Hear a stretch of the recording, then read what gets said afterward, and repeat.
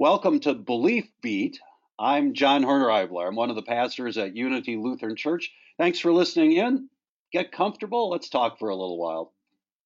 As we continue with Stay at Home, one of the most affected groups, well, I guess everybody is an affected group, but maybe one of the most affected groups is school-age children and their parents. All of our usual patterns and schedules, they just look different now, and school looks very, very different. But maybe one of the things that looks most different is physical activity and physical education. Adults, not just parents, have become more active or less active as a result of stay at home. And the education part of physical activity has never been more important. I mean, when you think about it, phrases like lifelong learning and healthy living, emotional intelligence, fitness, all of those are just taking on, I think, a lot more significance for people, uh, as is everything related to both being physical and learning as people. So, with that in mind, we're really fortunate to be joined by two of my favorite people, Michelle Bond and Joel Nellis. They are physical education teachers and they're members here at Unity. And one of the things that I really appreciate about them is they're both really dedicated to their craft, which I think uh, for any professional, to me, is a high compliment. They're just very aware, and they bring a genuineness to the people that they work with and interact with. So, Michelle and Joel, I'm really happy to have you with us today. Joel, by the way, to give you a little sense of who Joel is, he's a physical education teacher and head football coach at Brookfield Central High School, and he's taught in the Elmbrook School District his entire 13-year career. Michelle is an elementary physical education teacher, teaching kindergarten through fifth grade students. This is her 8th year at Tonawanda Elementary School, but she's been teaching in the Elmbrook School District for 18 years. Again, it's really cool to have both of you with us. Michelle, I know you miss your students, and you're probably still seeing a lot of them over the course of the lead. But as you think about all of this, what have you learned lately about either teaching or parenting, and how might any of this make us better parents in the midst of all of this? I've learned how important my career is to me and how that's such a big piece of me, and how once it's taken away, it's really hard to find that balance. And so that took me probably a month. And now we're finding the balance, finding out what works. Our family's getting on track a little bit better. But as far as the parenting piece of it, I have quite an age gap. I have 3 different kids. I have a 15, almost 16-year-old. I have one turning 13 in a couple days, and then I have a 5-year-old. So finding that balance of what's going to work and kind of letting things go.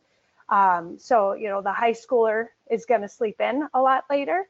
So in the morning, I take advantage with the younger 2 children on activities that we're doing, whether it's schoolwork or physical activity, getting out on a walk. And then once the high schooler wakes up, we focus more on what he needs to do. And then more than ever, we're just taking advantage of our family time. And being such a busy family with sports and activities, we are making sure we're cooking together and actually really trying to focus more on cooking healthy, and just experimenting with that while we have time. So I think that's made us better parents. But as far as the teaching goes, it really has taken some time to figure out what works. And as I was, learning about Zoom, we've learned Zoom has become a very huge part of at least our school district, and being able to make that one-on-one contact with kids. It took you about a month to kind of find your sense of balance and all of that. So, as a parent and lifelong educator, it didn't like come naturally to you either, huh? No, and I've learned that I'm going to have like really good days and I'm going to have okay days, and then there's going to be bad days. And on those bad days, I just try to get through it. And then, yeah, it's tough. This is a tough situation. Hey, Joel, kind of going along the same vein, Michelle has kids, you have kids, you're both teachers. Uh, say a little bit more about how you've stayed sane through all of this, for lack of a better way of putting it. Yeah, I would agree with Michelle in the sense of that it took some time to get used to. None of us signed up for this. You know, there are definitely educational opportunities to teach online classes and online school, but you know, the ones that are doing it, you know, willingly, they knew what they were getting into. And for us, we literally flipped on the drop of a hat. You know, we came to school on a Friday and said, this is how it's going to work. And then, you know, the next week we rolled out an online curriculum. And the crazy thing about Elmbrook is that we have missed 0 instructional days throughout this entire process. You know, and I think we're uniquely equipped to handle that. Because of the technology that we have in place. I know a lot of districts don't have some of those capabilities. But, you know, I think like Michelle said, it took some time because in my household, just like Michelle's, we have 5 classrooms going every single day. So classroom that I have, my wife has a 5th grade class she has to manage. My son's in 5th grade, my daughter's in 3rd grade, my son's in kindergarten. And, you know, trying to coordinate all those schedules, get the help that they need. And I think it's, you know, staying sane is at some point just really having to stop what you're doing and get away. And, you know, there might be emails to respond to, things to do, but you just have to stop and get outside. You know, we jokingly call it recess just to kind of keep the same terminology as, hey, we're going off for recess. Like, you know, let's get out of the house.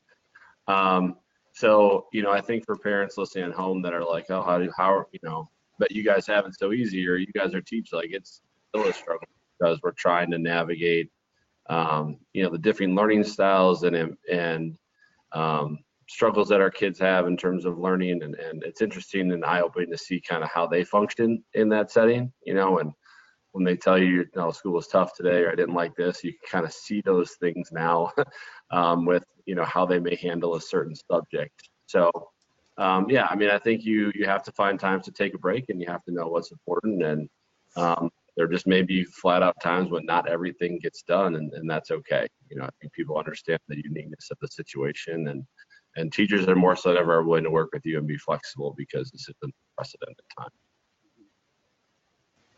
I'm curious, this is for either of you, but do you find yourself, is it harder to like turn it off than it is under normal circumstances? Do you feel like you're kind of on duty, both as a teacher, I'm sure as a parent, but I mean, even as a teacher, do you feel more on duty than you normally are, or have you been able to keep that contained?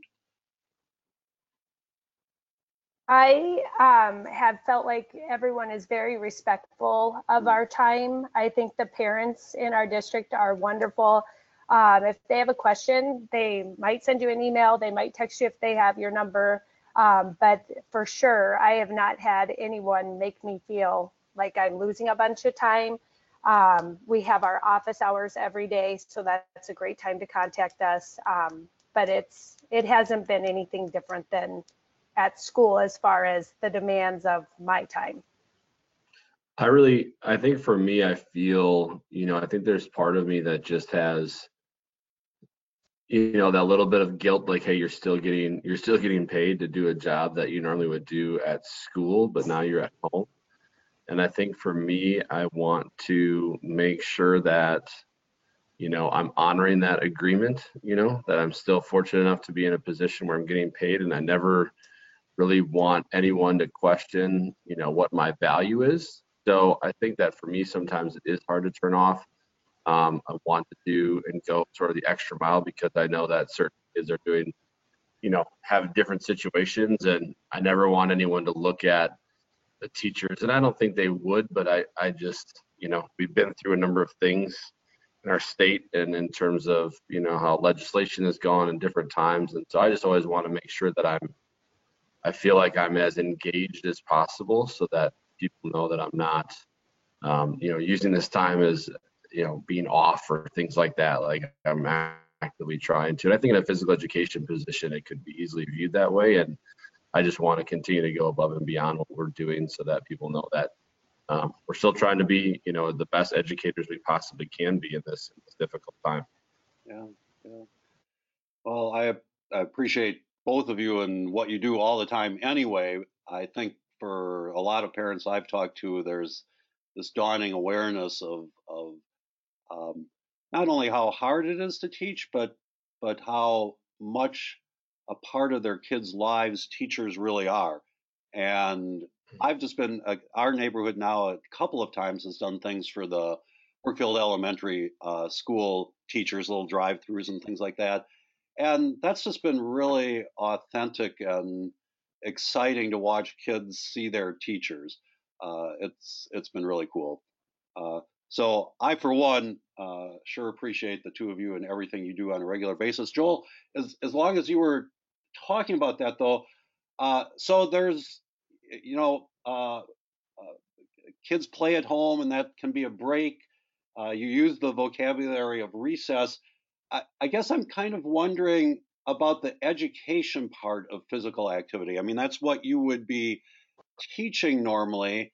Uh, Share a couple tips with us on how parents and kids, or just adults in general, can still be learning when it comes to physical activity. I think that, the nice thing about now is you can kind of, I think just, we always talk about diverse or sort of adapting or personalizing education. And I think the nice thing is that you can still try to do is, find out what your son or daughter likes to do the most and try to capitalize on that. Because I think that sometimes we all lump our kids together and whatever the most, popular thing is, or whoever the oldest is, takes control, and then you kind of live with that. And I think we're finding that, the goal of what we're trying to do in physical education is really find 1 to 2 activities that you can continue to do for a life. So I think that, sort of that discovery piece of, all right, let's try, like for example, my daughter started biking the other day, and my son wasn't quite as good at it, but like, hey, okay, Monica, you and I are going to go for a bike ride. We're just going to find that time to sort of connect. And then it's also really a matter of, how far can they go? So I think there's some sort of, exercise capacity that people still need to kind of challenge themselves. And, my daughter taking a little longer bike ride, or, my son, we got to get him out moving a little bit more, and kind of what those things are, and just continue to push it so that kids continue to feel like they're staying in shape, not just kind of hitting the bare minimum. I think that's the important thing.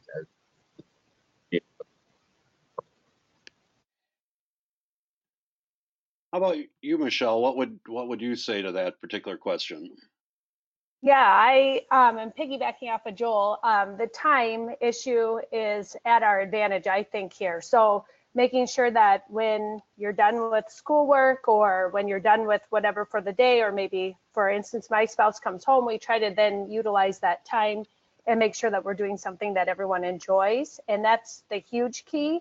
Every once in a while we will make some of our children do something they don't like, but you want to make sure, in order to make them have the buy-in and continue to be active, that you're finding something that really is enjoyable to them, and trying to just help them exercise through that activity.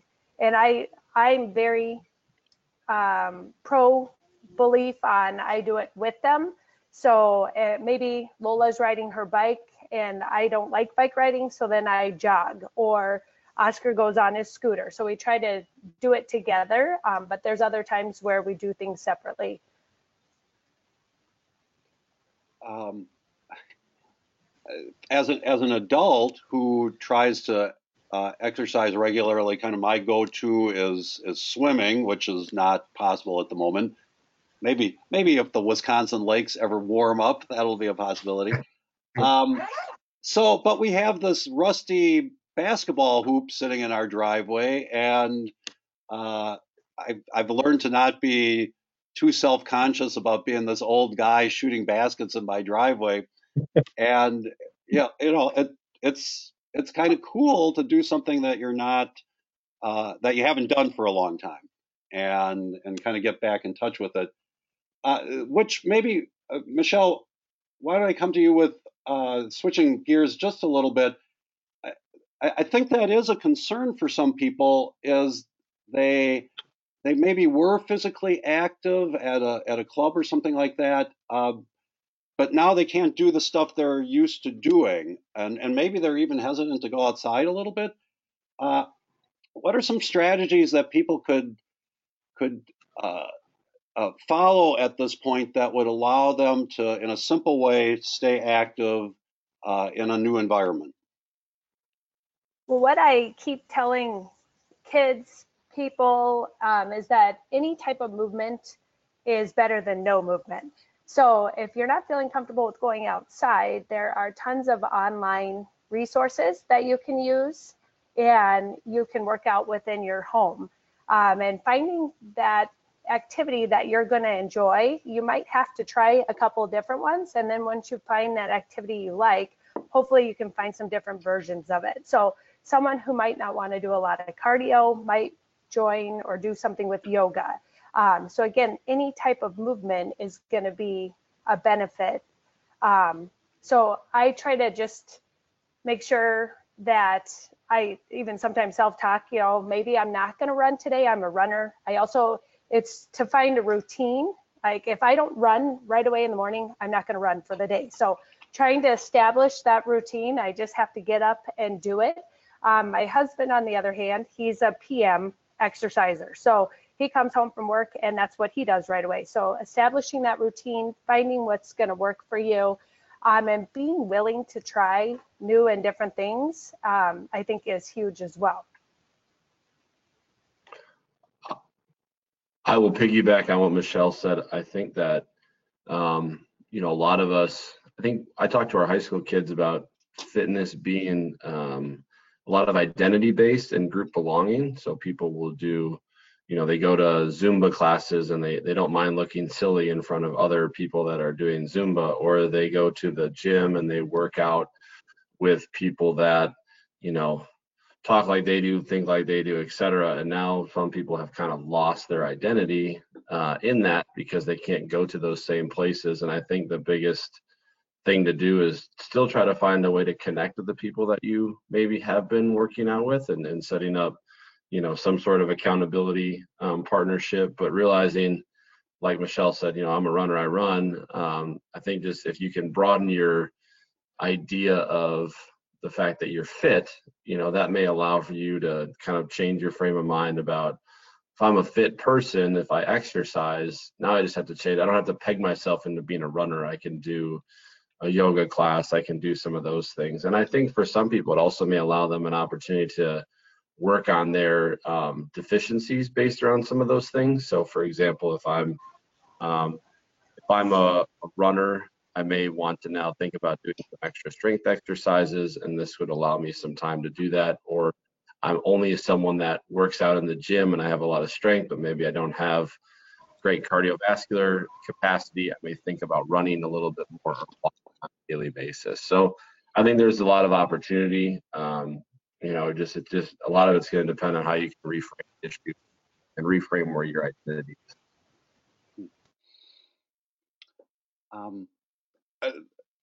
I think the awareness of our bodies and how those relate to our diet, to sleep, all of that stuff, I think is something that hopefully we can all be a little bit more aware of in the middle of all of this stuff. I also think of physical education and physical activity as fun. As teachers, I would imagine you have some games and activities that are among your favorites.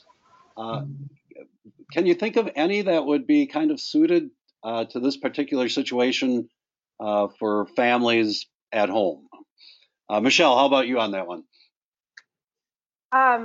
So that I think has been the hardest struggle for my elementary students, is they want to play the game with their friends. And right now, and I've had the question, Mrs. Bond, what are those videos you send us? So we made some jump ropes out of plastic bags, because as a teacher, we have to assume the kids don't have equipment.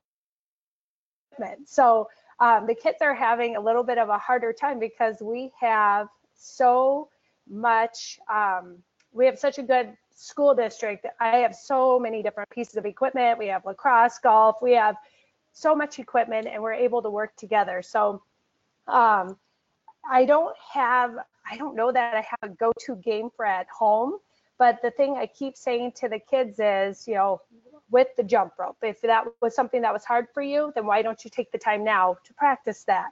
The golf courses just opened up in Wisconsin, and I have a lot of kids who have some interest. I have some kids who have done it, and then some kids who hopefully maybe that's the new sport that they go out and try, because that is something that we can all do. So I think just making sure that you are finding some sort of activity. I think the game piece of this is a little hard. We have children who are, you know, an only child, and then maybe they can do something with their parents, but an actual like FIED game, that was a tough thing to come up with. So it's more sports, golf, tennis, the activities that you can do, fishing, biking, hiking, all of those activities, taking advantage of this time now to focus on those.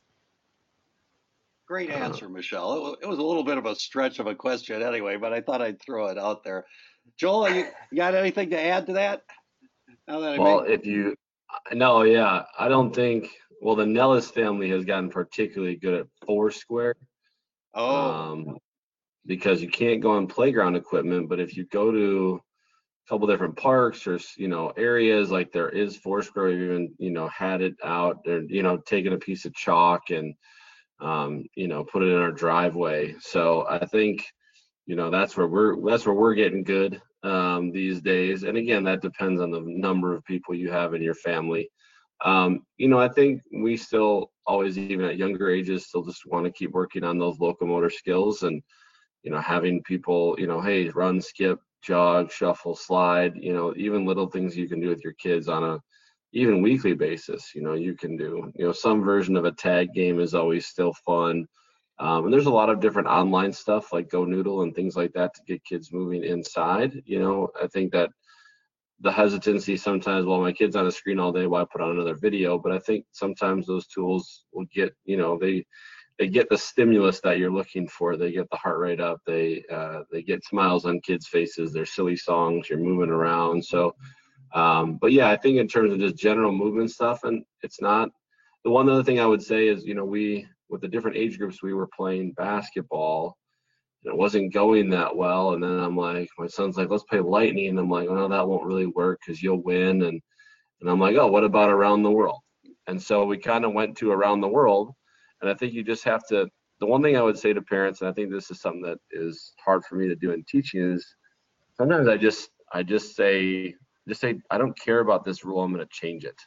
You know, like, I'm going to change it. Like, I don't really, like, no one's going to care. No governing body is going to call me and say, you changed this rule in your third block class. Like, it's not going to matter. So, you know, we were able to, for around the world, you know, have different distances for all three of the kids that made it uniquely difficult or challenging for each one of them.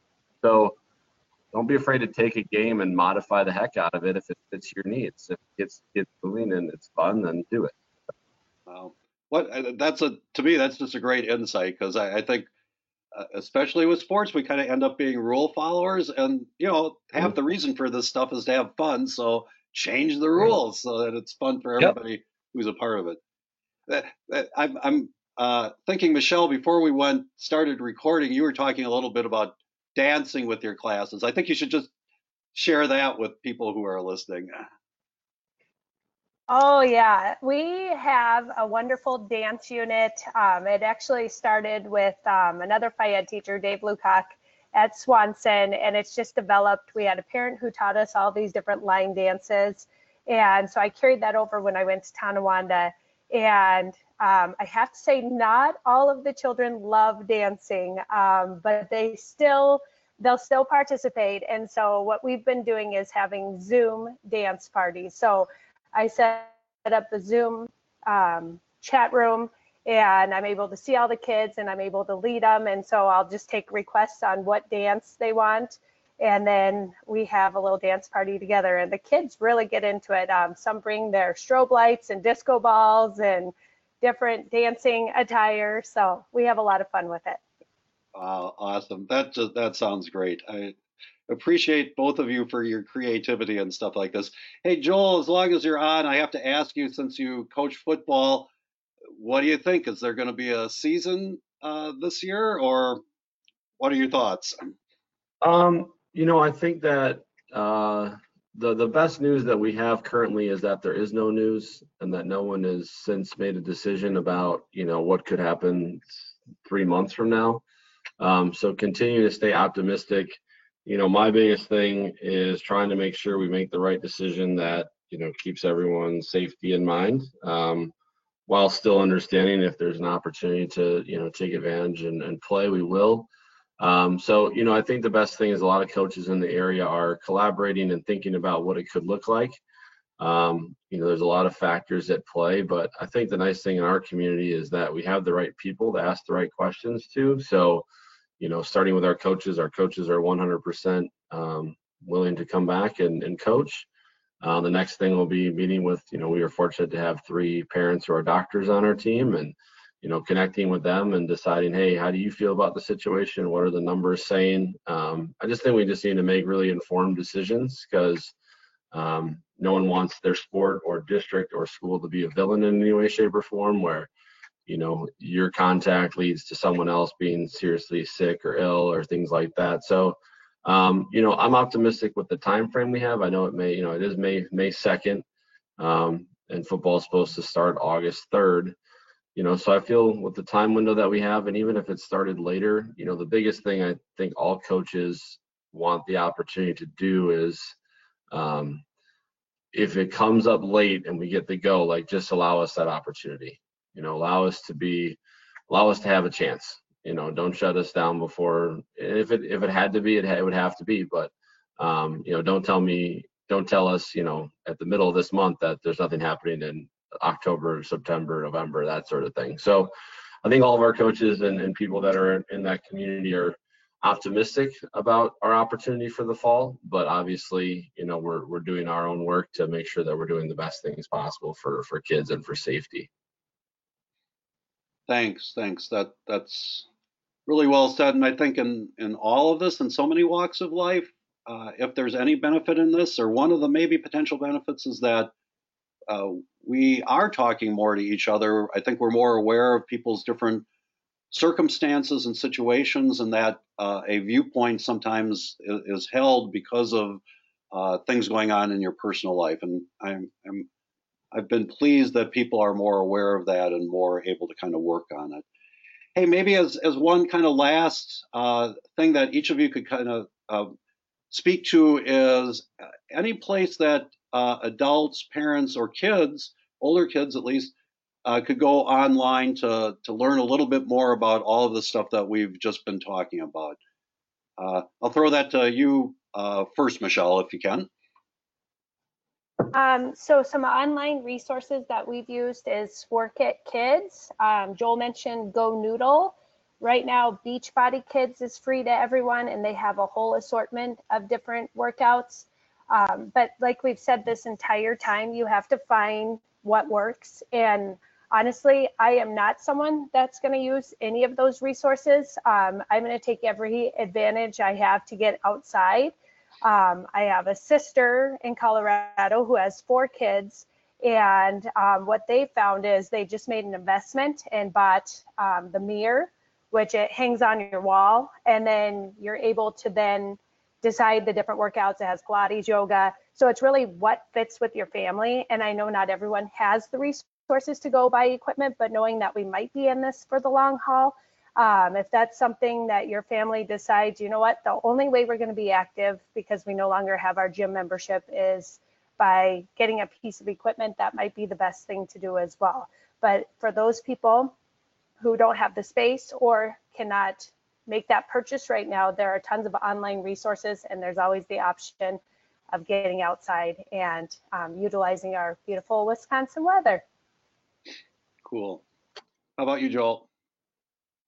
We typically order equipment from a company called Gopher, like the Minnesota Gophers. And they have provided and rolled out a lot of different free online opportunities for people. I was going to say, the Beachbody is another one. There's also a lot of good stuff, even just on YouTube for doing some research.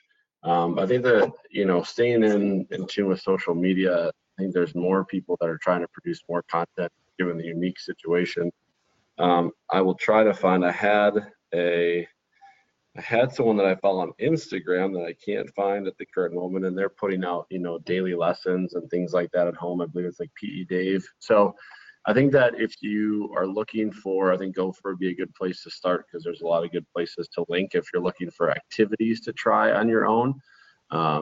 So I think that would be, some really good stuff. And again, just finding what works for your family and just even creating opportunities to go for walks and things like that. They seem like, oh, why do we do this? But, I think it's a good opportunity to walk and talk as a family. And I think the other thing that will just be helpful to parents is maybe setting some time and creating a schedule and building in like, hey, this is the time we're going to be active or outside, no matter what. And obviously in our fun Wisconsin weather, that can be challenging, but the more you can try to stick to that, I think the better off, everyone will be. So. Yep. And I think people are getting that. I've been so struck in our neighborhood at the number of people who are just outside and they're walking, they're biking, they're just out in a way that they haven't been previously. Kind of a cool discovery, the beautiful outside. Michelle Bond, Joel Ellis, thank you so much for being with us as a part of this conversation today. Also, part of the conversation who you haven't heard has been Muriel Otto. She's kind of been in the background taking care of technical stuff. So Muriel says her hellos as well. I'm so glad you joined us on Belief Beat. Listen anytime you want off of our website and stay healthy, faithful, and well. Goodbye for now.